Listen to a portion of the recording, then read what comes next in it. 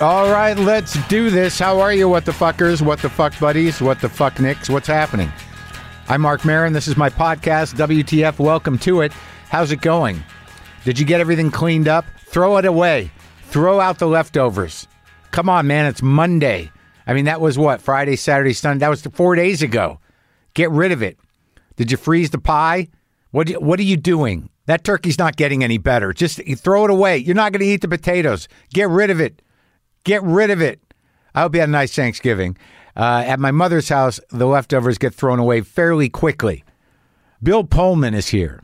You know him from Independence Day, Sleepless in Seattle, The Accidental Tourist, The Equalizer, and every other movie. Lost Highway, right? Lost Highway. That's what it was. Yeah, he's been in everything.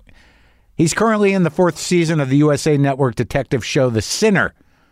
Bill Pullman. I was very excited to talk to him.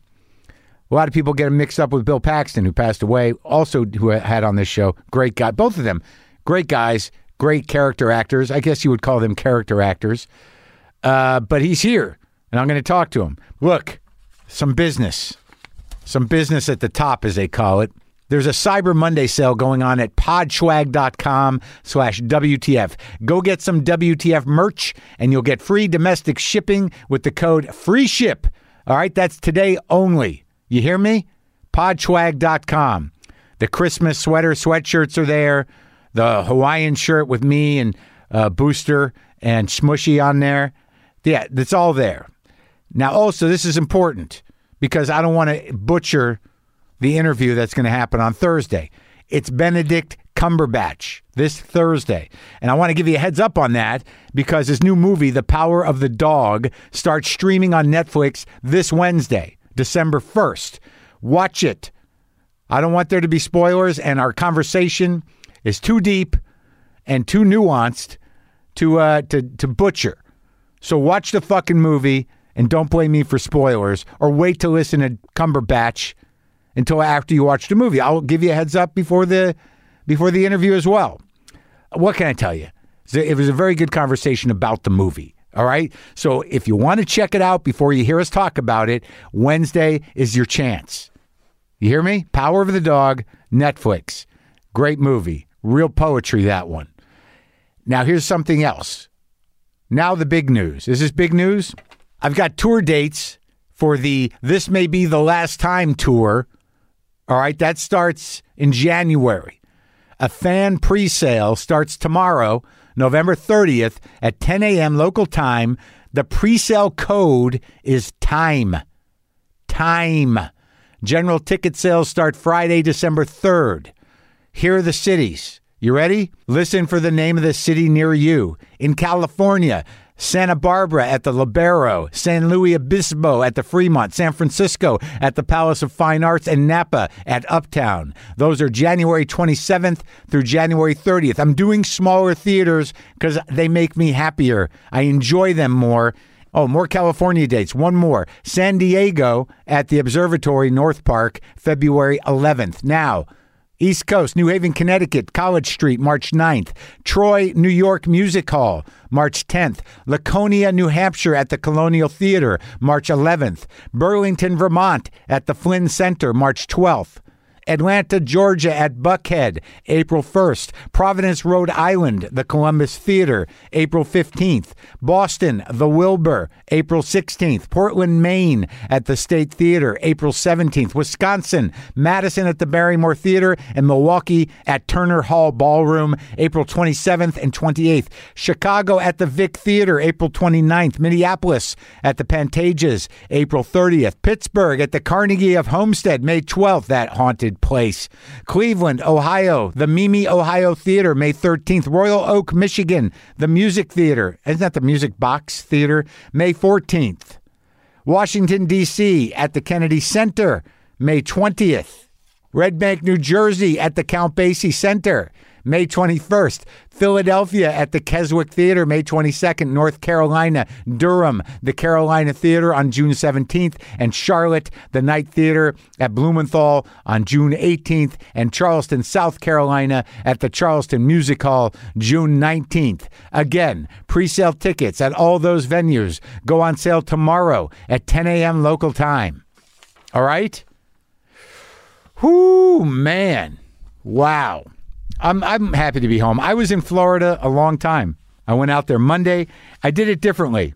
Different attitude, different approach to the cooking. I didn't freak out. Everyone's getting weird as they get older. I got John, Marc. Let me tell you so. Let me tell you a story. Yeah, I when I was younger, I worked at the Schraff's. At Schraff's, I used to sell on the street. I would sell eggs and cheese and other proteins in Harlem. I'm sorry if I'm being repetitive. It was a different time. I sold eggs. You sold eggs?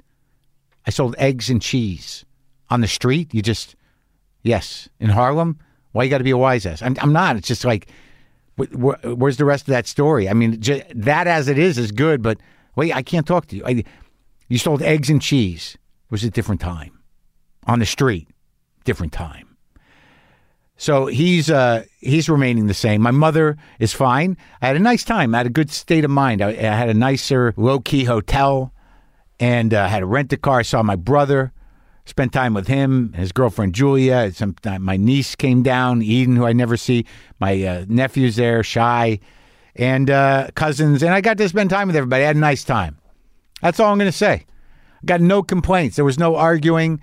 My uncle is a little kooky with the watching too much Fox News. I don't even know if he's a Republican or if he's conservative. He just sort of reels off of these things. But, I find that a lot of that stuff is fairly shallow.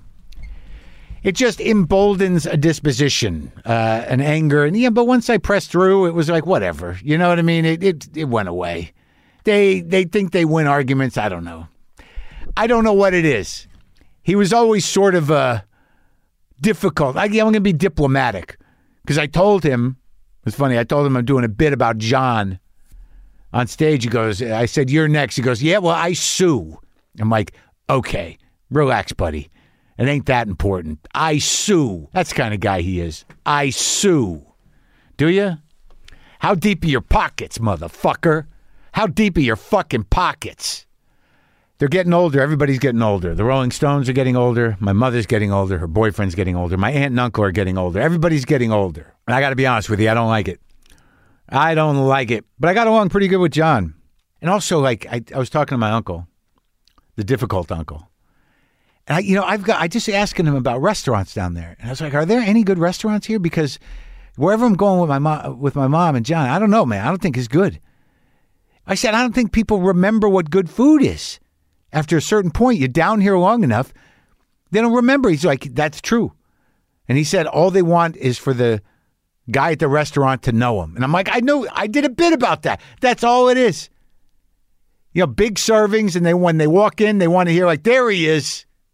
We got your table right over here. Here he comes. How are you? Good to see you. Regular table, that makes up for everything. You can give them a plate of garbage. But if they come over and go, how's the garbage? Good? Was the garbage good tonight? We always take care of you with the garbage. Loved it.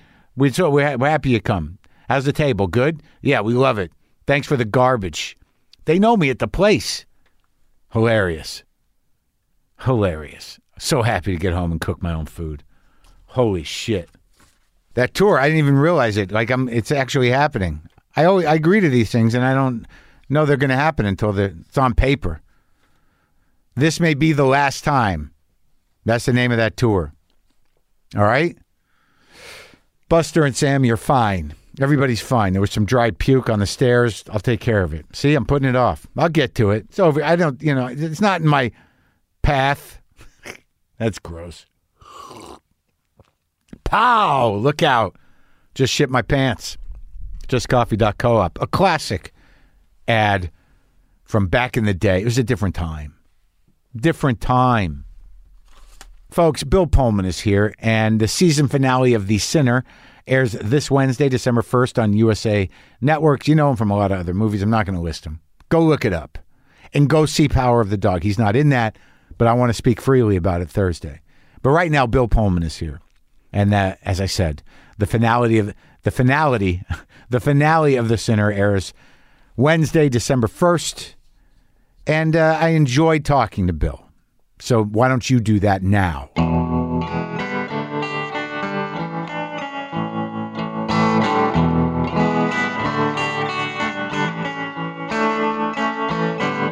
long have you lived up there? Have you been here the whole time? 91 is when we moved in there. I had found an old place that we were looking for a place that had some slope behind it so I could build an orchard up there, and then we were lucky to find it in that little one of the little canyon. Oh, so you knew you needed slope to build an orchard? Well, yeah, I had been in Silver Lake, and there was a little bit of a slope at that house, but I just thought the thing that grounds me in L.A. is this, that I can grow things here. Yeah. But I'm from Western New York State originally, and it was cold climate, and this is like, we grow anything from around the world here. So. Yeah? So what do you grow? Are you still growing things? Still growing things, yeah. And what do you spend time? You go out into the garden and you well, I'm not dawdle around. Not really a gardener. That's the orchard is more forgiving. That's something that doesn't require the kind of intense thing that I can't be there all the time. Right, it has to take some brutal neglect. For they're periods. Trees though. They trees can handle it as long as you keep water on them. Yeah. So what do you got? What fruit? Well, right now, I should have brought some persimmons. Are really the hard ones or the soft ones? What do you do? Yeah. They are the harder ones. What do you do with them? Well, you right now, sometimes I let them go until they're really soft. Yeah. And then you can kind of make a lot of... Like jam and stuff? Jam. But isn't there a kind of persimmon that doesn't get soft?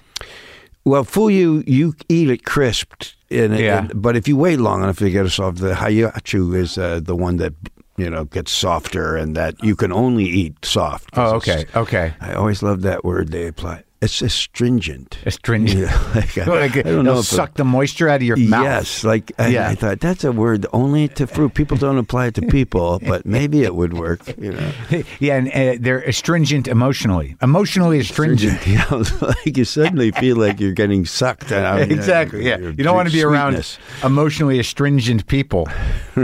So it's weird. I kept there is some sort of cross wiring in my I don't know if you've had to deal with it your whole career, but you know why see, now it's happening again.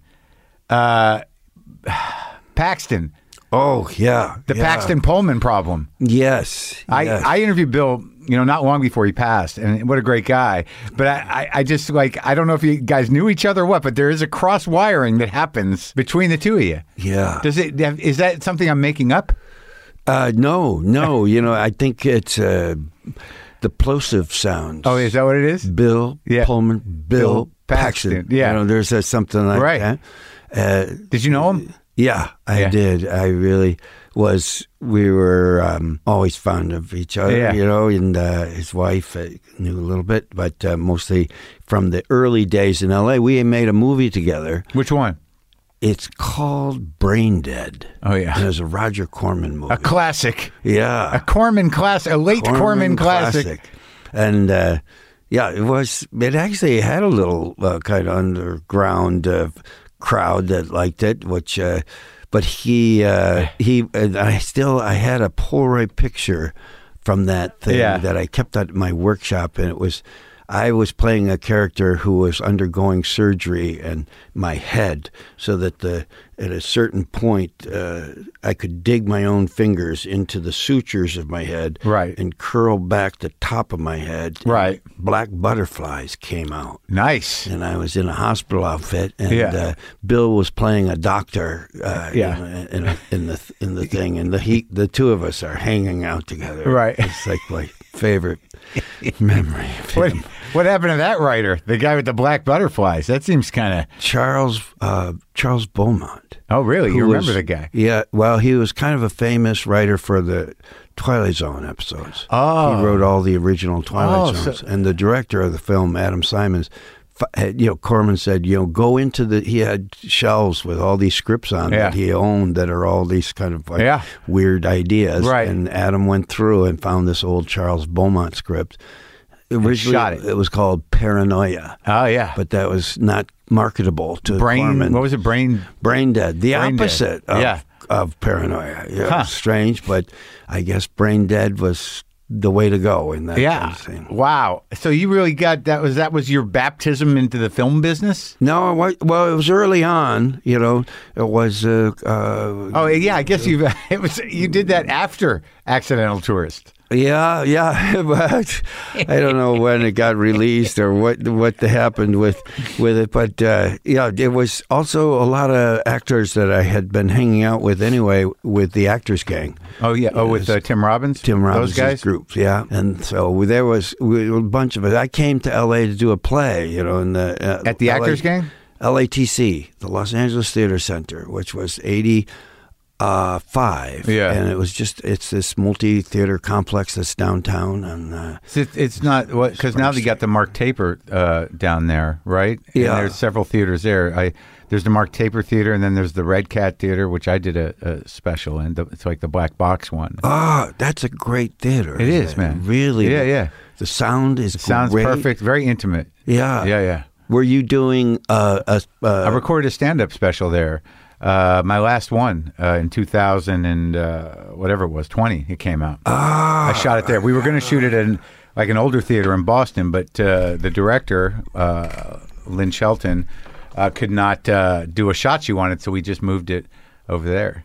Wow. Yeah, that's specific. It was just like, some of those old theaters, they don't want to start pulling seats out so you can put a dolly in or a boom or whatever you need. So it was a hassle. So fuck it. You know what I mean? Yeah. Whereas the Red Cat is... Do whatever you want. Yeah. So open that thing right up. But you know what the thing, though, is with comedy, though? That place has a sort of there's those kind of theaters have a kind of dramatic expectation. When it's just that intimate and that kind of... that crisp. Yeah. You're expecting intensity. You're not expecting to laugh. You're expecting to listen, I think. That's really, true, I think, yeah. It's also a broad stage. Yeah. But I guess with comedy you can keep in the center. We were shooting it, so we built around it. Oh, you know that's what I mean? right. So just it build a didn't set. have to be really. Yeah, and you create something on there. Yeah. So you came out for theater, so 85, how old were you in 85? That's in my 30s. So, oh, really? Yeah, so 32 or something. Kind of a late starter? Late starter. To the movie business? I had a lot of other adventures. I guess if you think of the movie business as the only thing that you're going to get to, but for so long I had no thought that I was going to get to any movie business. And you grew up where? Western New York State. Like what? Like near Springfield? Rochester. Oh, Rochester. Springfield, Mass. Oh, yeah. I went to school near Springfield, Mass. I went to UMass at Amherst for graduate. Oh, man, that's a nice little kind of a cozy liberal arts college. Or no, Amherst University. UMass Amherst is big. Yeah. But then there's Amherst University, which is sort of a little kind of a hippie school. And then there's an actual hippie school out there. Which one was that? Reed's in Hampshire. Yeah. So you're running around the little tri-college area? 5 college. I was 5. Oh my God! Good times. Did you spend time up there? I was in Boston. Oh, like I went to Boston University, but I also went back and started my comedy career in Boston, driving around everywhere. So I do gigs places, but I've been out to Amherst, sure. Yeah. You don't have much of a Boston accent. I didn't anymore. grow up there. I just went to college there. My family's Jersey people. Oh, there it is. And I grew up in New Mexico, so it's all over the place. But there's some Jersey in there. Yeah. Well, what do you got?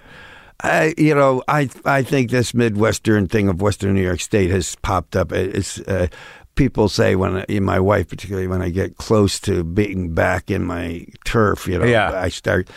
Well, Larry Kessler, when we did Accidental Terrorists, we were doing looping, and he said, "Do you know what you said?" Yeah. And I said, "What do you mean?" And I had a line about with hurt, I'm looking in his refrigerator, and I say, "All you got is some Cokes and some cans of penis." Yeah.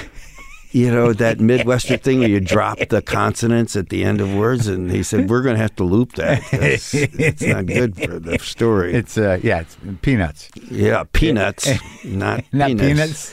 Penis. That's right. You had to work with hurt in sort of the peak of his thing. Yeah. The intensity of hurt. The intensity of hurt. The hurt of hurt. Yeah. But wait, so Rochester, I'm trying to remember. I've been to Rochester. That's the land of the garbage plate. Macaroni and cheese and potato salad. And, you ever heard of that? Yeah. The garbage plate? Kind of a version of that poutine, like the Canadian thing is a garbage plate. But. Kind of, but that's like gravy at least and fries. Yeah. I've worked in Rochester. There's like Rochester, Albany, Troy. There's sort of like these weird kind of cities scrambling back, trying to. Yeah. we're like an hour and a half south of there, so it's a really rural part of New York State. It's Steuben County, which is Hornell is the town that I grew up in. It's in Steuben County, and I think it's the highest deer take in New York State. So it's wild out there. Really? Yeah. A lot of Lyme's disease. Yeah, it's starting to be more and more as it comes up from the south. And why was your... so it's weird. People don't realize in upstate New York that it's like literally Appalachia. So there's like definitely a hill people contingent. Yeah. We used to have a Vista volunteer in our town. That would help to civilize things. Oh, really? What is a Vista volunteer? That was like the domestic Peace Corps that existed. Oh, really? In the 60s, and I think it ended in the 70s. What was going on in upstate New York that required them to hang out? Well, it's just that in rural parts, and it's still true, there's no economic engine that's happening. So people are living off the grid. Off the grid. And my father was from Brooklyn, and he went to University of Rochester Med School, and when he finished his residency, he wanted to be close to school. He drove south till he hit hills. And so that's where he dug in? That's where he dug in, yeah. What kind of doc was he? He was a general practitioner he had an internal medicine specialty. Oh, so he was like just a blood and guts. Blood and guts, but like could do anything. Internist. Yeah. Was he internist? Internist, right, yeah. So he was like a town doctor. Yeah. He took care of... A lot of the people that had diabetes, diabetes is an affliction that a lot of people have in that area. And he would be the one to initiate them into, how to eat, give themselves insulin. Oh, yeah, right. How about house calls? Did you do house calls? Did he have the big black bag? Yep. He did have the big black bag that stood outside our kitchen door. Yeah. And it was the one thing that we didn't have access to. That's right. Had the little lock on it?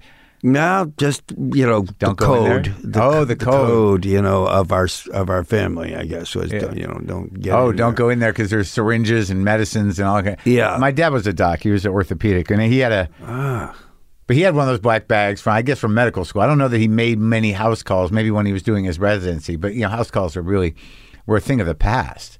But they did them. Those guys. Did you ever go on one with them? No, but I went to the hospital. Oh, I remember. I used to go on rounds with him and stuff. I got taught a lesson about motorcycles when he introduced me to one of his patients. In traction, he said, "You sure you want to ride a motorcycle? Let me introduce you to somebody." Oh, this guy had pins in both his legs. I'm like, all right, I get it. My brother's a doctor, and he says to my son who has he says, "Oh, you got yourself a donor cycle?" It's nothing like the hard truth from the medical community. A donor cycle. What kind of doc's your brother? He also has a general practice, but he's an infectious disease doctor in Butte, Montana. Oh, so busy year. Yeah, busy year. A lot of trying to sort things out. He keeps a low profile in it all, but keeps it's been quite interesting. We're in Montana? In Montana, yeah. Well, what's the vaccine rate in Montana? There's a lot of pushback? Montana's been a little tough. A little bit of a slide in that department. It's gone to there's some very vocal people that are resisting it, and they're getting more attention than they should. But how do you end up in what? So you're in upstate New York. And how do you decide that this is the life for you? What was the evolution of what's the Pullman evolution from to get to acting? Being on Raymond Street here? Yeah, all the way over here. Yeah, that's right. I at a certain point I realized that I was finding the theater thing was a assistance. It's kind of like my own health, I think. Probably like comedy for you. Once you find your voice in something, you just got to have it no matter how you get it or whatever version you have. No matter how hard it is and horrible. Yeah. You got to keep doing it. You have a calling. Yeah. So you did theater when you were younger? No, I was, dialing up a lot of different possibilities for myself, when I was 17. How long did you think you were going to be a doctor for? That's the one thing I never really did. I most of my family is in some kind of version of medicine. But I just never did have that inclination. I think about what they the culture that they have, of being kind of humanists and being generous and and I tried to, various times follow that model. But in terms of being an actual practitioner, no. But I was in building construction. I was in a 2-year college for building construction. And I went with some... To be a contractor? I wanted to, build old houses and barns and restore things at a certain point. But I was dialing up careers at this point. Then a month later, I wanted to go to urban planning, and I had a lot of different things. But I got into a play. Very charismatic guy, Bill Campbell, who was the drama director there, and he was just about 5 years older than me. SUNY Delhi. Oh, yeah. I feel like I've heard that name before, Bill Campbell. Bill Campbell. Was he the guy in the drama department? Yeah. He went on with to stay in there, but he was very, very, at a certain point, you need somebody to just say, look, you should do this. Sure. Somebody's got to be like, that's what, has to turn your lights on in a way. Yeah, and that was the guy. And I was willing to go wherever somebody pointed that says, look, you could actually, do pretty well in that. So you gave up the urban planning dream? You gave up the reconstructing the barn dream? Yeah. Uh-huh. And then,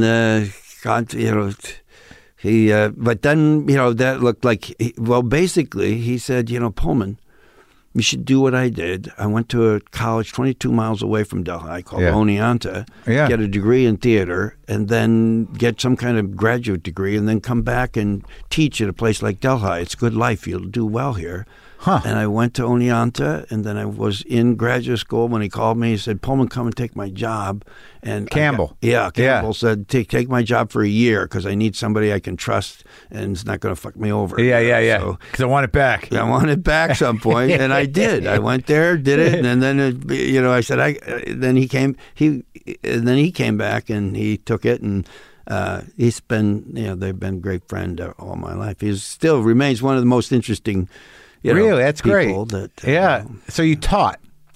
I was thinking, it was a student activities position, so I just directed the plays and built the sets. Okay, so you weren't like a professor. It was like the non-drama school drama people. At that point, I did get into I did get to go to graduate school, and then I was thinking I'll go to New York at some point, but I was in Montana. Montana? Wait, how'd you get there? I jumped there because I was wanting, my graduate advisor at UMass at Amherst, I said, I'm not going to do any theater this summer. I'm just going to go west. And why don't you go west and do a play? I met a guy who runs a theater in Montana, tours all around Montana. Yeah. So it's called Montana Shakespeare in the Park. So the guy that runs that took me in, and I doing Shakespeare in Montana. Shakespeare in Montana, yeah, touring around to towns that are too small to have a hotel, and you're staying in people's homes. Really? Yeah. Do they come see the shows? They came to see the shows. Ranchers and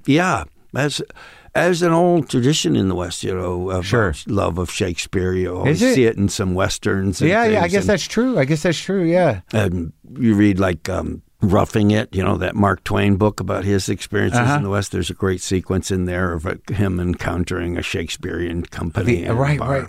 I think I don't know if I read that book, but they're kind of ruffians, right? They're kind of like the Shakespeare guys are kind of like unique, somehow. Yeah. But greatly revered. They could travel through with a book of Shakespeare, and a lot of cowboys would carry, really, that makes some Shakespearean plays in those days. I can't wrap my brain around it. Usually, it's a lot. Yeah, it's a mix. Do you like doing Shakespeare? I've had good certain kinds of engagement with it. I don't think I'm like really the best person for most Shakespearean productions, and I find it one of the hardest things in the States to pull off. Yeah. But I've had a few encounters with him. Yeah. So how do you get from Montana to Hollywood? It sounds like that wasn't the And I don't know, what did you think your plan was? Just Wild West Shakespeare guy? Well, at a certain point, I realized I just kind of took the job in front of me. It was teaching, and I thought, wouldn't it be good to make a living with some for a little while, put some money in the bank before I go to New York? And so I taught for 2 years. Yeah, learned a lot. When you teach, when you first are out there, I was really doing some things where I was trying to develop plays that were Montana specific and not writing them or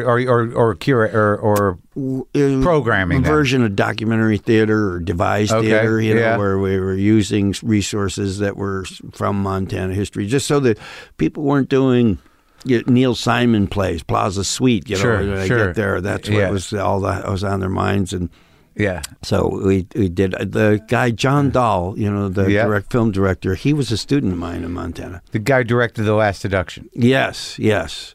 And but he put you in that. He did. I knew him in Montana, and then eventually I left there to go to New York and start in the theater, and I thought that's going to be the thing. It's in New York theater, and then I got a play out here in L.A. at the Los Angeles Theater Center, and came out to do the play, and then I realized, maybe I will take that. You can get a job on a TV show for a day and you make some money there. I'll do that. And I was on Cagney and Lacey. Well, so you had an agent? At that point, I had a pretty good agent. Yeah. So in Montana, when you started putting up shows, you didn't want to do Neil Simon in Montana. You wanted to do something more that they could relate to. Yeah. And what did you know? Was there any proximity? Wasn't there some great writers up in wasn't Jim Harrison a Montana guy? Yes. Did you ever have an encounter with him? No, you? I did a movie that he wrote with Tom McGuane, who's another great Montana writer. Yeah. McGuane's great. Nobody's Angel and 92 in the Shade. Yeah. That's great. Yeah. So, he's having a great renaissance with his short stories. McGuane is? McGuane. Yeah, my buddy's a novelist, and he corresponds with them sometimes. Oh, yeah. But did you knew those guys? Yeah, knew those guys. We did a movie that Jim Harrison and Tom McGuane wrote it in 11 days. Which movie? It's called Cold Feet. And it's with Tom Waits and Sally Kellerman and Keith Carradine. And I know Sally. Yeah, she played my mother in my show on IFC. I wonder how she is. It was just, and that was a few years ago. But yeah, I don't remember seeing that movie, but it was interesting because that was I don't think people realize that, Waits had foraying into acting that early on, because he's become sort of a character, when you see him in the movie, you're kind of like, nah, it's Waits. But back then it was a little goofy, right? Yeah. He was definitely really a great energy, something I had really very different than an actor's energy. Sure. More like just raw. His character. Character act. Yeah. And so he's in Paul Thomas Anderson's new movie. I know. I'm going to a screening of it next week, I hope. Yeah. Did you see it? No, I haven't seen it yet. But. No, I always like seeing Waits. He's good in that Coen Brothers thing with the 5 stories, the Scruggs, Buster Scruggs. The Ballad of Buster Scruggs. Yes. His vignette, his piece, his story, Waits's was great. Yeah. The Prospector. Yeah. It's great. No talking. Yeah. There's just very little of it to himself. To himself. Yeah. He's always good, man. He's good in Rumblefish. How many summers I got left? Right. So, but Jim Harrison, though, what'd you think of that guy? Yeah, very, very live wire cook. They were Livingston crowd, which is on the just out on the east side of Bozeman, east of Bozeman, and there's an enclave of interesting people there. And he definitely great books. Really great. And he was dedicated to Montana for quite a long time. And so that experience was, they were. There's a bunch of writers in Montana now that I think are really doing interesting things. Yeah, McGuane. He's great, man. He has one of my favorite quotes. I paraphrase it all the time. He said, "The mind is not a boomerang. If you throw it too far, it will not come back." That one's helped me through life. That's it. You've been tempted to give it a heave, huh? Well, yeah, sometimes you don't know you're throwing it so far. That's right. Until you go looking for it. And you're like, oh, fuck. Right. So it must be in these bushes somewhere. Right. Where's the steering wheel on this thing? Oh, man. I'm in trouble. So how do you get out of there? Okay, so you come down here for the play, and then you do Cagney and Lacey. Well, just a little bit of, I got cast in Ruthless People, really was the thing in L.A. that I went to L.A. in 85 to do the play, and then got cast to do, right by 86 I was already, I'd gotten, did the Ruthless People thing, and then was in Spaceballs. We shot that in 86. Right. So that would have been after the Cagney and Lacey experience. I thought so. Yeah. But, and you're doing theater in New York, so you really were kind of like, you thought that, but did you always know you were going to act? Because it does sound like in Montana that like the acting, it wasn't acting. Was it acting?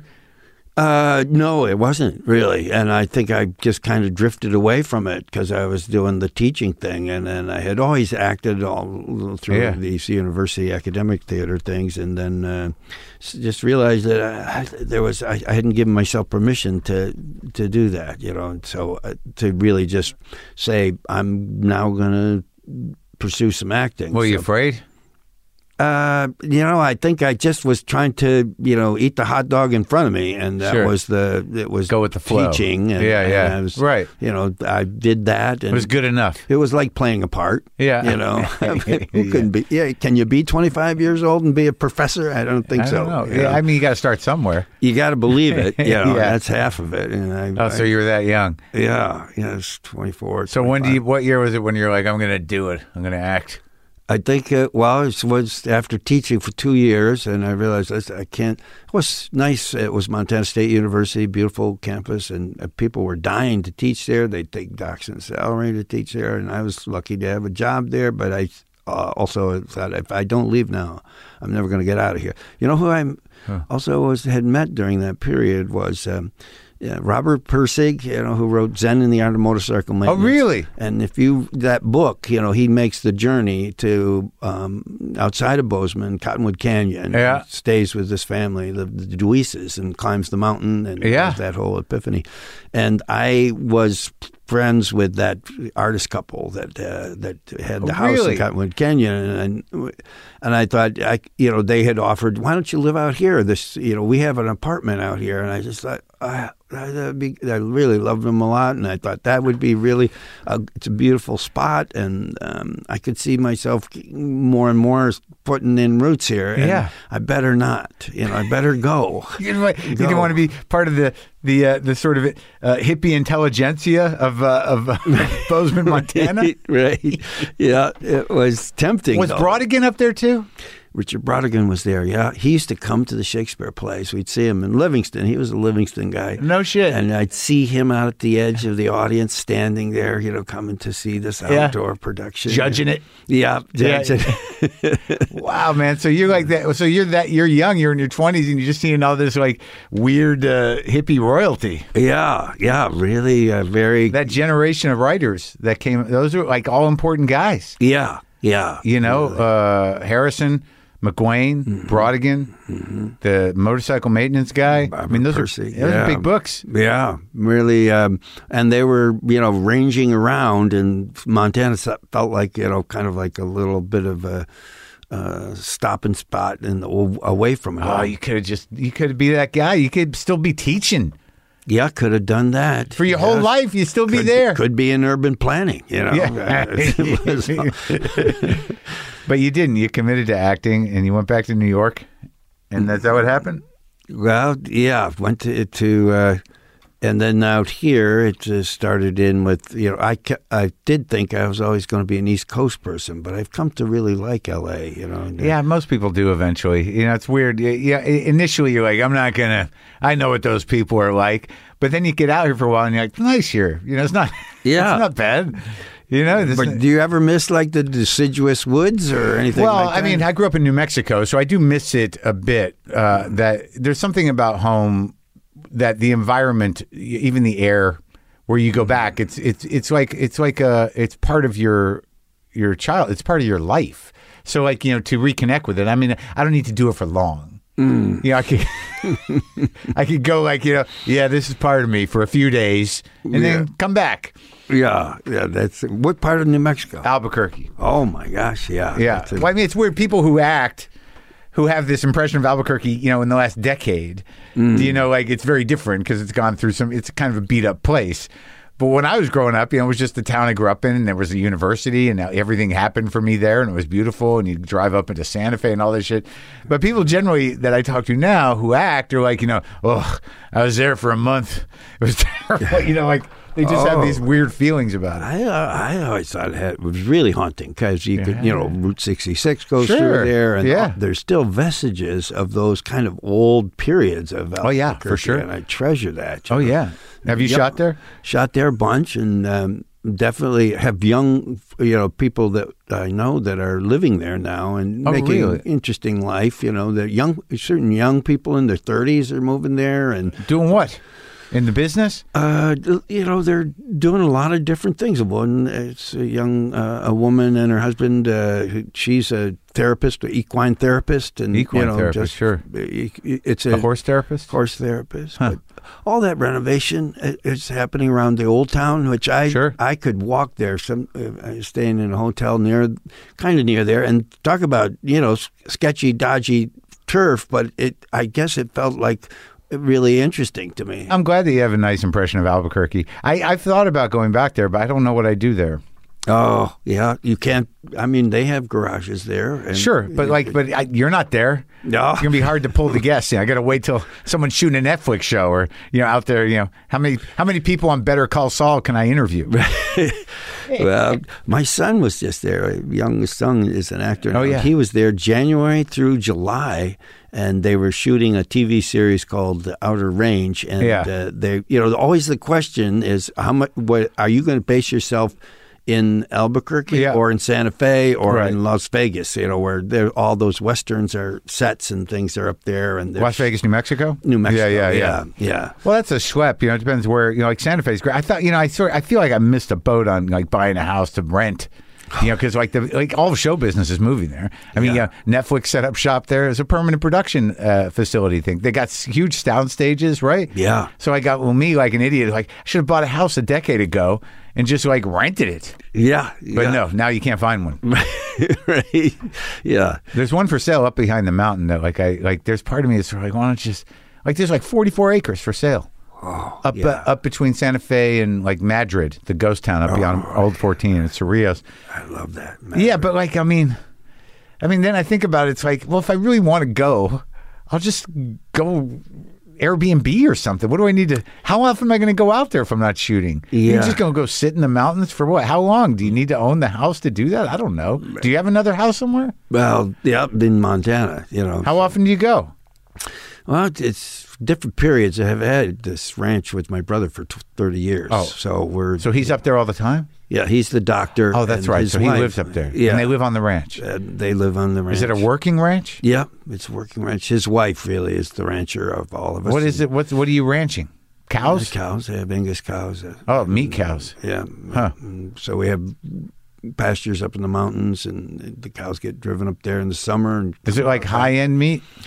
It's I think I've stepped back about 6-7 years ago. Oh yeah. And, now I'm just in charge of my keeping fences up and irrigation up and up things there like that. Up there, and the persimmon tree and back here. Back here, yeah. I have my ag. You too, Mark. Don't you have a fruit tree on this place? There's a lime tree right there, and it's just like it's too much pressure. Well, that counts. I mean, just but it's just there, and then you're sort of like, what am I going to do with all these limes? Like I don't drink. I can't make margaritas. How much ceviche can I make? What am I going? I can't. How many lime sodas can I make? It gets a little bit. But then you start to realize, like, look, man, they're not animals. You just throw them away. Put them in the compost. Right. Yeah. It's fruit. Right. It's fruit. You don't have to eat all the fucking limes. But in L.A., I mean, everybody has fruit trees. And, yeah, sure. They're around. Yeah. Lemon trees. You just see lemons falling on the ground everywhere. Yeah. But I still buy fucking lemons. I'm an idiot. Because I'm like, I don't have a lemon tree, but I could drive around a bit and go pull some off a tree somewhere. But yeah, I don't do it. See, How many? What other trees do you have? Well, I was always impressed by how many trees aren't being picked. And so 11 years ago, we started a thing called Hollywood Orchard, which was gleaning fruit from trees that are not being picked and then having a volunteer pop-up kitchens. And so you're half the time, we get volunteers there that show up and then half of them go pick, and the other half goes in a little cul-de-sac we have. And we have pop-up kitchens, have chefs advise, and well, how much can what are you getting? Like you're getting lemons, limes, avocados, persimmons. It in a way it oranges. was an exercise in community more than really. There's other organizations. Like all citrus-based dishes? There's another organization started at the same time called Food Forward that does that in a huge way. Yeah. They're gleaning trees from all over L.A. and bringing the food to people that need it. That's good. So, but you're not making preserves? That's a big part of my life. Yeah, I like being in the kitchen. Me too. Doing I that love kind cooking. Of thing. Yeah. So a big part of your life is putting up fruit. Yeah. So that I can Canning have it later. Yeah. We had mangoes. I was in Nova Scotia for 5 months, and so I just came back really. And what were you doing up there? We shot the fourth season of The Sinner there. In Nova Scotia? In Nova Scotia, yeah. You didn't even know that was going to be a series, did you? No, I didn't realize. It's like the surprise career boost. Yeah, I guess, I was even, I never really thought of myself as like the detective guy? Well, maybe I played a detective. I realized more than I thought I had. Cagney and Lacey. It was a detective show. It all comes around, Bill. It all comes around. Yeah, I think of Zero Effect was this movie. Sure. Jake Stiller. Stiller, and that was a detective. Sure. So I realized, and noir and everything is policiers, as they say in France. Do you like doing it? I think that's an interesting turf, because there's always this sense of what betrayal is, and what lying is, and that's. I think it's been doing The Sinner. I think has been a level of both. Have to provide a lot of story to keep the thing going, and all that. But inside that is a kind of deeper commitment to psychology, what's going on in people, why did they do what they did, and I think that made it like I really like doing it. Because I never thought I would say I really like doing a show that came back year after year. I thought I'd wither on the vine, I'd throw my mind and it wouldn't boomerang back. Just sit there on the set. Without you. Just going through the motions, being one of those guys. But it doesn't seem like there's any real shame anymore in doing the work like that. Well, I think there's so much more interesting work, I guess. Sure. So everything's kind of evolved. But I like that idea, though. Like the thing that makes it interesting is how complicated people are. Yeah. Because as an actor, I mean, you got to put some meat on the bone for yourself. So you got the character. So like, how does that guy, remain compelled? Yeah. Right. Yeah. And so the writers have to keep churning out these things that make you, as your character, go like, Yeah, well, I think the premise always is built into the why done it. Say you see some crime has been committed, usually, or something a violent act has happened, and then you're trying to peel back the onion, and so that in itself. Derek Simons is this the creator of it, and very interesting guy, Jungian. So his mind always needs those kind of anchors too about what philosophically is going on now that we want to include and weave into the story. I talked to another guy yesterday about Jungian. Jungian's come up twice in 2 days. Oh yeah, what was it talking about dreams? I was talking to Benedict Cumberbatch yesterday. And what did he say? And he was talking about The Power of the Dog, that Jane Campion movie, and she had him go to a dream analysis, a Jungian dream analysis, to do some preparation for his part. Did he say he got a lot out of it? Well, he said that Campion told him some of her dreams, and they were very amazing and explosive and exciting, and his were more just panic-driven, sort of like, simple things, but he found it interesting. Yeah. You? So we did that. You did? Yeah, because Derek Simons is the showrunner. He's trained as a facilitator in dream analysis. Jungian dream analysis. Dream analysis. So you did it? Not with him. He wanted to do it, particularly last season. Yeah. Was involving quite a bit of that. So I did it for the first time. He had done it with Jessica Biel in the first season, and I was I'm kind of busy. I do my own prep in my own way and really know what it was. And he was not, forced. Get out of my head, man! Right. I got this. Right? Afraid, probably. Yeah. But and I think at a certain point, a lot of people think they aren't dreaming anymore. Especially as you get older. You do. Yeah, they're there. Maybe you don't remember them or anything. But I thought I had stopped dreaming, and that's. Very good facilitator that Derek set us up with. So you did it? Yeah, we did it. And would it freak you out, or was it interesting, or did really? Was it revelatory? Revelatory, yeah, was something, and because we were also, I had the thought that it might integrate into what the season was and what my character was. That there were right away, because I said to her, at first we did a 3-day workshop. Yeah. The first day, you do these exercises, and then she said, we'll see what come in tomorrow with a dream. And I said, I don't think so. I can't just dial it up like that. It's not going to happen. She said, well, just before you go to bed, think, I'd like to remember this dream. And bang, You did? Yeah. Wow. Really. And that dream ended up fueling the whole arc of that season. Come on. Yeah. The one you just shot? No, it's the third season. All right. That one, yeah. And it was... just for you, but not in the story, but in terms of your character? I mean, you used it in your prep somehow? Yeah. I had never gone to the location that was my character's house for that season. It ended up being an old stone house in upstate New York. Yeah. And but I'd seen location shots, and I'd forgotten that I'd even seen it. Yeah. But all of a sudden, there I was in my dream. I was in this house. Huh.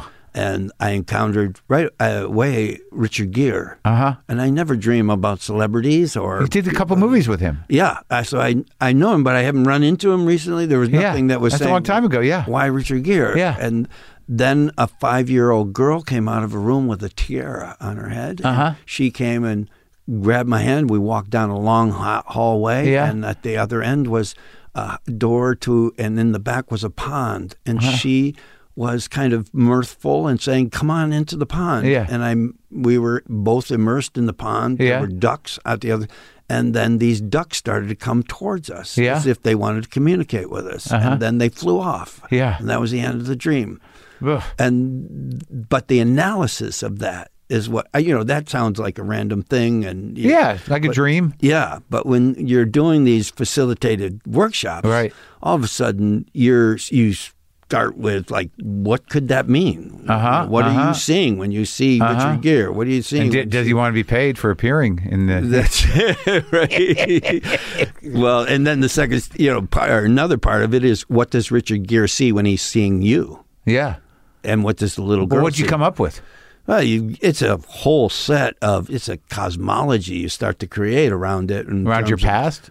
Around my past, around how I'm fused with the aspects of the character, and that sense of, what it is to be spontaneous. And was kind of at the core of it was this investigation about, being available to thinking about, just living in the moment more with this 5-year-old girl with the tiara, releasing that aspect of me that's in, because basically all these elements are you. Right. Richard Gere is me. Right. A version of me. I hear that, and I've heard that before about dreams, that they're all you, but I can't quite figure it.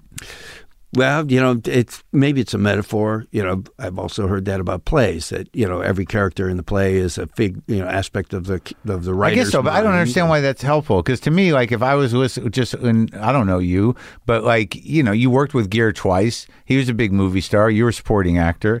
There has to be, whether it's you or not. That to me is a portal into whatever that dynamic was at that time in your life, right? Whether you were. He has his spiritual side. Right. He's a Buddhist guy, right? Buddhist guy. Yeah. And I think that was maybe... And you knew that.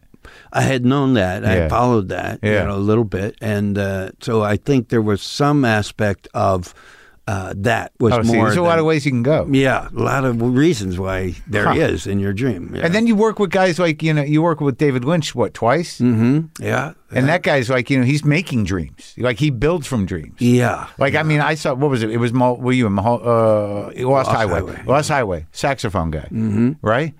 Didn't you have a saxophone? Yeah. And Robert Blake showed up as just his face a few times. Yes. Saying, I didn't kill her. No, I'm kidding. Right. That's what he says in real life. But how'd you get that relationship with Lynch? Well, I had known his daughter Jennifer a little bit. There was a movie called Boxing Helena that ended up being made, but for a couple of iterations before it got made, Jennifer wanted to cast me and Madonna in it. And I got to know Jennifer during that period. Yeah. And the money didn't come through right at that point. And then by the time it did, I wasn't available. And they did it. But she was the one who said to David, check him out for Lost Highway. And so. When you do that, I mean, you weren't doing any Jungian work there. So, so when you get a script for Lost Highway, is there part of you that's sort of like, the fuck is this? I was the opposite. Oh. Everybody was saying, you're going to read this, or the agent, say, I don't know. You read it, see what you make of it. And I think I understood it pretty well. I think maybe because I was used to reading strange plays and things like that. Oh, yeah, right. And I didn't need a lot of psychology that was obvious in order to make it potent. I'm trying to remember it. Well, it really starts with a musician in the basin of L.A., saxophone guy, is living in a pretty good environment with a wife who's blonde, Patricia Arquette, right? And she's got some things that maybe he's worried about, and it's not going well. That there seems to be some trouble in their relationship, and then suddenly these videotapes start appearing. Oh yeah, and they realize that someone is videoing their own house while they're in the house. And wasn't Robert Blake facing this, or am I making that up? Well, eventually he appears, but he comes into. I see him at a party, and that's a great scene where he says, "I'm in your house right now," and I say, "No, hey, are you fucking crazy, man?" Yeah. And one of my favorite Lynch lines. Yeah. And then he says, "I am. Call me."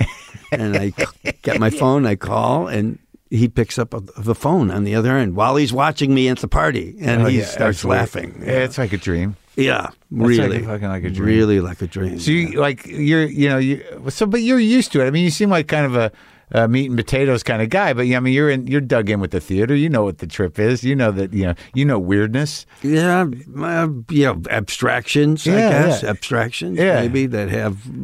Sometimes that's an easier thing to discern the truth and more realistic. Well, you've done Albee plays. Yeah, I mean that. Those are like that stuff like. That's some open-ended shit. I mean, you don't know what the hell. I mean, multi-leveled. But it's just tough to work with comics. I think in terms of really understanding where they're coming from. Comics, yeah. So now there's so many people who are acting, good actors, that come from comedy. Yeah. And that is a different impulse than how I started. I guess so, but you early on, you were in the middle of all of them. I mean, you did Spaceballs. I mean, that's like they were all there. You're surrounded by clowns. Yeah. But how they go about their day when they're working on a set is so different than what I ever thought. Really? Like how? Well, it's so much in the moment. So much given to and having a slant, on things, and having a delivery, and having thinking of the kind of and very verbal. Really. What do you do on set? I think I come at it in terms of more like a circumstance that I'm thinking about, or I have all this, different kind of sense of what I'm doing to the other person, and. but I think that there's a lot of really interesting actors come about, with all those Will Ferrell and Steve Carell and all that, I really I worked with, did Battle of the Sexes with Steve Carell. And, just watching that process work, Adam McKay style, which really comes born. I mean, that's some of the most, when you look at Succession, that's really, really sophisticated, integrated work that feels, but the process of working with him, comes McKay? from, I think he developed that with Will Ferrell and that I did a part in what became Vice. Yeah. And he offered it, Adam had offered it to me, and I said, I'm not going to do it. It's a small part that's probably going to be cut. And no, he wants to talk to you. So I talked to him, and he said, no, come and do this. And, and he said, I can't guarantee anything, but I can tell you one thing, you're going to have a good time on the set. I did. I went there and I had a good time on the set, and I was cut. So how does he work that you say that's unique? Well, Is it improvising? Yeah. Improvising? So, I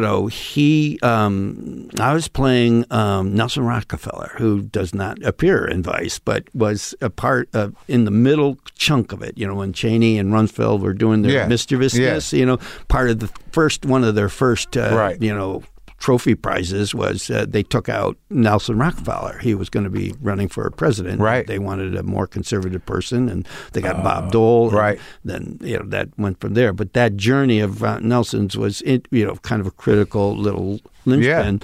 But with Adam, you're in a spot, and he's on a God mic. So he's saying, now say this. Now say this. Now try this. So you're in the modality of being in the scene, but you're hearing these ideas and pretty much lines. So it's very immediate? Very immediate, very discardable. You don't get hugely invested so that you can just throw up a lot of stuff and then choose from the best. That's interesting. So is that the only time you've worked with a director on the God mic like that? Yeah. Because I did a little part in Pete Berg's movie. You work with Pete Berg on The Last Addiction. I did the Spencer for Hire, whatever that movie was. I did a little part in the Wahlberg thing he did. Spencer Confidential. And he works like that. Isn't that interesting? Because he's an actor. Comes from acting. And so there's a bit. But how did you feel acting and being kind of everybody's hearing it? But like if you're in it, and you're okay with your character, I mean, like that's part of you. It's almost like more fun to have that exchange and make different choices. If someone's like, try it like this, you're like, great. Yeah. Okay. Yeah. I can do that. Yeah. Yeah. I mean, how committed are you, like in general as an actor, where you're like, no, this is the way it's going to be?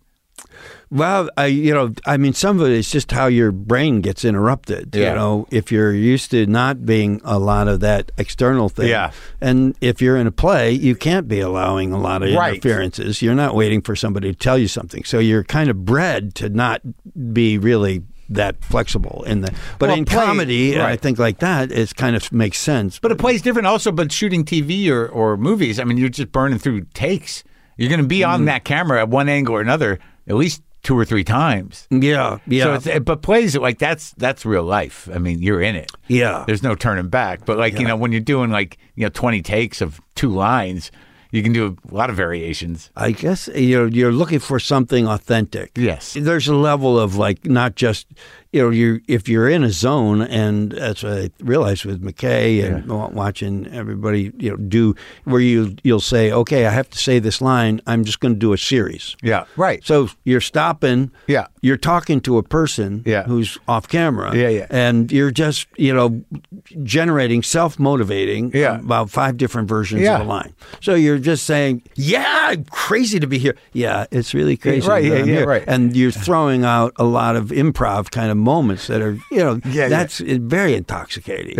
So there is a side of it that I really, really like a lot. And you work with both Kasdans? Yes. Father and Son? Father and Son. I worked with both David Lynch and Jennifer Lynch. And, it's really interesting when you see generations coming through, feel that way. Well, you've worked with... Did you work with Burt Lancaster? Yes. I've worked with Towards the end? One of the last film. Yeah. Really? The Rocket Gibraltar. Was that amazing, though? Was an amazing experience. Yeah. Just to be around him. I was very, always aware of who he was. And sure. But by the time we're making Rocket Gibraltar, there's people who, younger generation, who didn't know Burt Lancaster. Wow, yeah. Just watching him move through the world, somewhat becoming, he was a little bit not recognized in public situations and things at that point, but still such a bearing and such generosity. He had a real poise as a person. Great actor. I mean, he was a huge movie star. Oh, yeah. A huge movie star. So huge. And he's so good. Yeah. I watched his first couple of films recently, and it's just astounding because he could do anything. Yeah. Like any type of role. He's just one of those guys. Yeah. He could play heavy, could play a lighty, play, right. The Swimmer. The Swimmer is a crazy movie. Crazy movie. It's such a sad, weird movie. Yeah. That guy's swimming home. Yeah. Through the pools in his community. Really? It's just like and then he gets to the house, right, and it's empty and his life is gone, right? Yeah. Oh my God. It's a achiever story, I think. I think he knew, he treasured talking about what things he really liked. He was part of some director's vision that he really admired. It wasn't about him. Right. It was about being in, working with somebody who was, creating this world that he got to be part of. So in general, or that movie? I think in general. Yeah. Went to a couple dinners with him. Oh yeah. And you talked about got it. To know him. And, yeah. But and I realized that and then he said I had my own production company, so I would do what was really popular with my own production company to make the money, the pirate movies and things like that, and then that would allow him to work with other directors that he really admired. Yeah, I mean, I think that's when you talk to actors. The ones that understand that and appreciate that they are this sort of they are part of this storytelling process that is the director's vision. Yeah, it's kind of that's the job in a way, right? Yeah, I just watched I watched an old documentary about Kirk Douglas. That guy was an animal. I mean, he did a million movies. Yeah. You really think about Kirk Douglas and that intensity? Yeah. And they worked together a lot. I mean, Kirk and Burt, they were friends. Yeah. And Michael's in it, and it was so touching. You forget that these guys made 100 movies. Yeah, really huge. You've made a lot of movies. But, that's the thing about television when you talk about, do you do the God mic and that kind of thing. Yeah. There's a part of television that really is I'm not wired for, which is I'm used to a director. Right. Oh, yeah, I'm used to one vision, and on television, directors can be subordinate.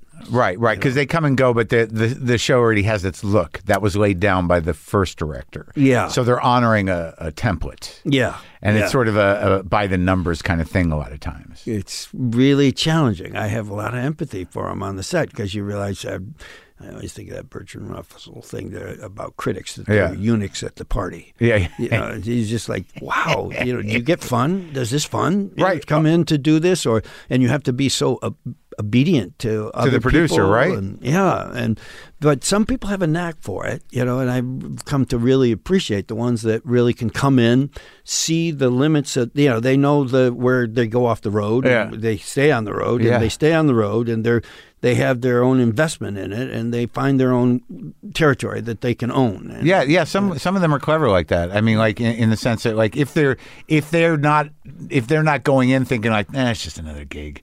But if they're sort of like, how can I find a few little areas where I can do what I am building for myself? But there's a lot of broken, washed up people who are just kind of going through the motions and then they've been carried along by the business, for years. That's a big machine, television. Yeah. My father used to say, you're gonna, you get on television, you're selling soap. Yeah, that's right. It's changed a lot from those days, but sure. Still there's something corporate about it. Yeah, absolutely. And I guess with some movies there is too in the bigger budget movies, but still, like as an actor, you're still able to kind of focus on your thing. Yeah. You do those like Bert, do those, and then you get to do the more esoteric things. So outside of the center, but you also work. Yeah, you. Like it's interesting that Spaceball thing is, because I don't think you can do comedy, but you don't do a ton of it, right? But you were like with Candy and Moranis and all those guys, like, right at the beginning of your career. I mean, was there a moment where you're like, I can't do any more comedy, or were you like, I'm gonna do comedy? Or I think I think I like Lynch because there's some humor in there. Oh yeah, there's just so much, and I love that mix. You got some kind of twinkle going on. Right. And it's odd too. Yeah. But Mel Brooks is different. Yeah, that was like working with a whole genius, level of creativity. I think of his power naps when he would come out of power nap with the ideas. Talk about dreaming. I don't know whatever he would do in those 10-minute naps, but he'd come out of it loaded for bear. His brain's on fire. Yeah. Just it's like the entire history of Jewish comedy flowing through him at all times. Just in terms of words, I mean, talk about just all I could do was just do whatever he said. Yeah, but he would do line readings. But I just loved his line reading because that he wasn't asking you to do it exactly like that. Right. He would do a very Jewish version of it. And the Mel Brooks version. The Mel Brooks. And I think I'd get so distracted because I'd so intrigued. Like when he would do the Jewish princess, Daphne's Zuniga's part. He was so brilliant, with attitude and like arrogance, and he'd throw it all in one line reading. And he was like a big learning thing because he was saying, Pullman, you're just taking too long. You got to commit to something. You're going to be doing press for this in Japan. You're going, that's how I should have done that line. Right. It's like, no, how you're going to do the line. Wow, it was really interesting training. For me coming out, and also like people like Candy, who's like an established. Like, he knew who he was comedically. Yeah, but I think he was also a little scared. Around to be, I mean, both he and Rick had come from such different comedy. Right. They were committing, and they were box office hefes, and Mel was actually on the skids, right. So at that point, it was a challenge for Mel to, just say, I'm going to work with these other new comics, and I'm going to allow them to do whatever they want. But if as much, you tell there would be, a little friction. Tension, sure. Like, I do it this way. Yeah. Don't get in my face. John's so gentle. His whole comedy was just these small little grace notes that would be just bubbling along. You could squash them in a second. It was very sensitive, huh? Very sensitive. That's too much. But he always looked out for me, John. So he knew he had power. Right. But he just was not comfortable always to assert power. Oh, right. So he made sure you didn't get crushed? Well, he did what he can. He consoled me, So, I used to go to his trailer to have his Pritikin diet lunches, then he would always, we'd drink this real gruel, just thin, brothy kind of thing. I'd say, hey, this is kind of good. And then his driver Frankie was always with him. I'd bring in a dozen donuts, and we'd finish up with donuts. But he was you guys would come down from the Mel Brooks storm together. Yeah, I think so. It's just kind of he'd say, "Come on in here, just." Let's hang out. Yeah, let's hang out. And talk about other things. Yeah, that's nice. That's nice that you have you met all these guys. Good times. So, like, now what are you going to be doing now? You got theater on the horizon, or what's? I'm going to try to just clear the dockets for a little bit. So do some canning. Yeah, might be just get back into the orchard for a little while, and got a few things going on in L.A., so I'd like to stay in L.A. for a little bit, It's been interesting. I've been lucky to get a lot of work, even during COVID, Sure. So did Halston, which is that's right. 5-part series. That's right. We did last year. I haven't watched that yet. That's with McGregor? Ewan McGregor. Yeah. People like it. I think it's an interesting journey, but right now I think it's going to be good to just kind of wait and see for a little bit. Yeah, why not? Stay close relax. To the hearth. Yeah. Yeah. You got how many kids you got around? 3. And they're all in town? Yep, they're all living. And your wife is in the business, or No. All right. Well, that's good. It's nice to be around the family. Just, I got to go. I go into New York for a few days, and I'm sort of like, oh God. Like you guys who act, like, because I do some acting, but like I get offered stuff, small movies, and they're like, it's like 6 weeks in New Orleans. I'm like, I don't live that life, man. Yeah, that's like must be hard for you. How do you? Yeah, well, it breaks your rhythm and. Well, that's it. But like, if you're an actor, you're used to that. I mean, you get offers. It's sort of like this is gonna be like 6 months. Yeah, you're gonna here's the maybe you can see your family. Yeah. All you're worried about is like, am I going to be comfortable? But you have to go away. I go nuts. Yeah. I've got cats. I'm away for 4 days. I'm like, what the fuck are the cats going to do? But I'm a lunatic. I almost didn't move out of my old house because the cat was comfortable outside there. So I've got to refigure. I think I'm surrendering a little too much power to these animals that don't give a shit. Yeah. Right. But yeah, I mean, it's a weird job acting. You got to be willing to, like, all right, this is part of it. I'm going to go to Ireland for a year. Yeah, yeah. Which I would love, actually. That would be great. Yeah, yeah. I'm ready to get out. You're ready to leave the cats. This place is going down. It's time to find another land.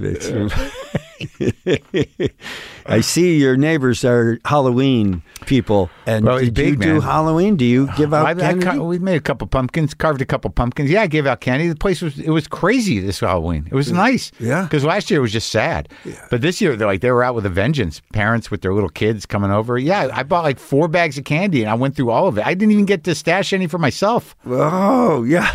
I almost pre-stashed it. That was like, I'm going to put this in the freezer for me, like the Twix bars. Like, but then they kept coming. I'm like, nah, fuck. I guess I bought it for them. Right. But it is the gift of LA that you could be at Glendale. You have this neighborhood, so you have a sense of community. I love it. Yeah, I know my neighbors. Yeah. That guy's he's in the business. The guy with all the stuff on his yard still. I think he's at Disney. He does something. But every year with the Halloween, he had a whole operating room set up out there. This year is an organ. Like he does a thing. It's his thing, man. Yeah, it's beautiful. Yeah, keep it up. It's nice. It's nice. Yeah. Well, it was great talking to you, pal. Well, good to talk to you, Marc.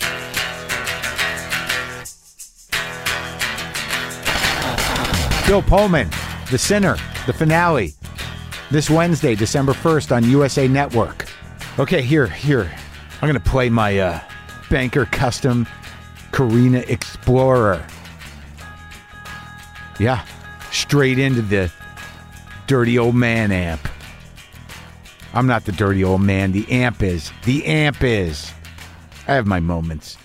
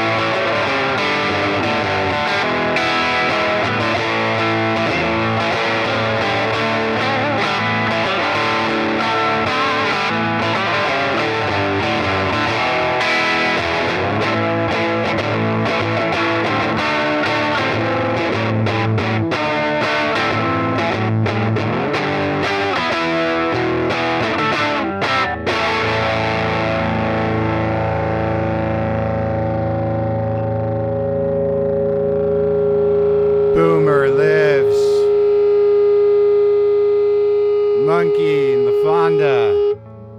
Cat angels everywhere.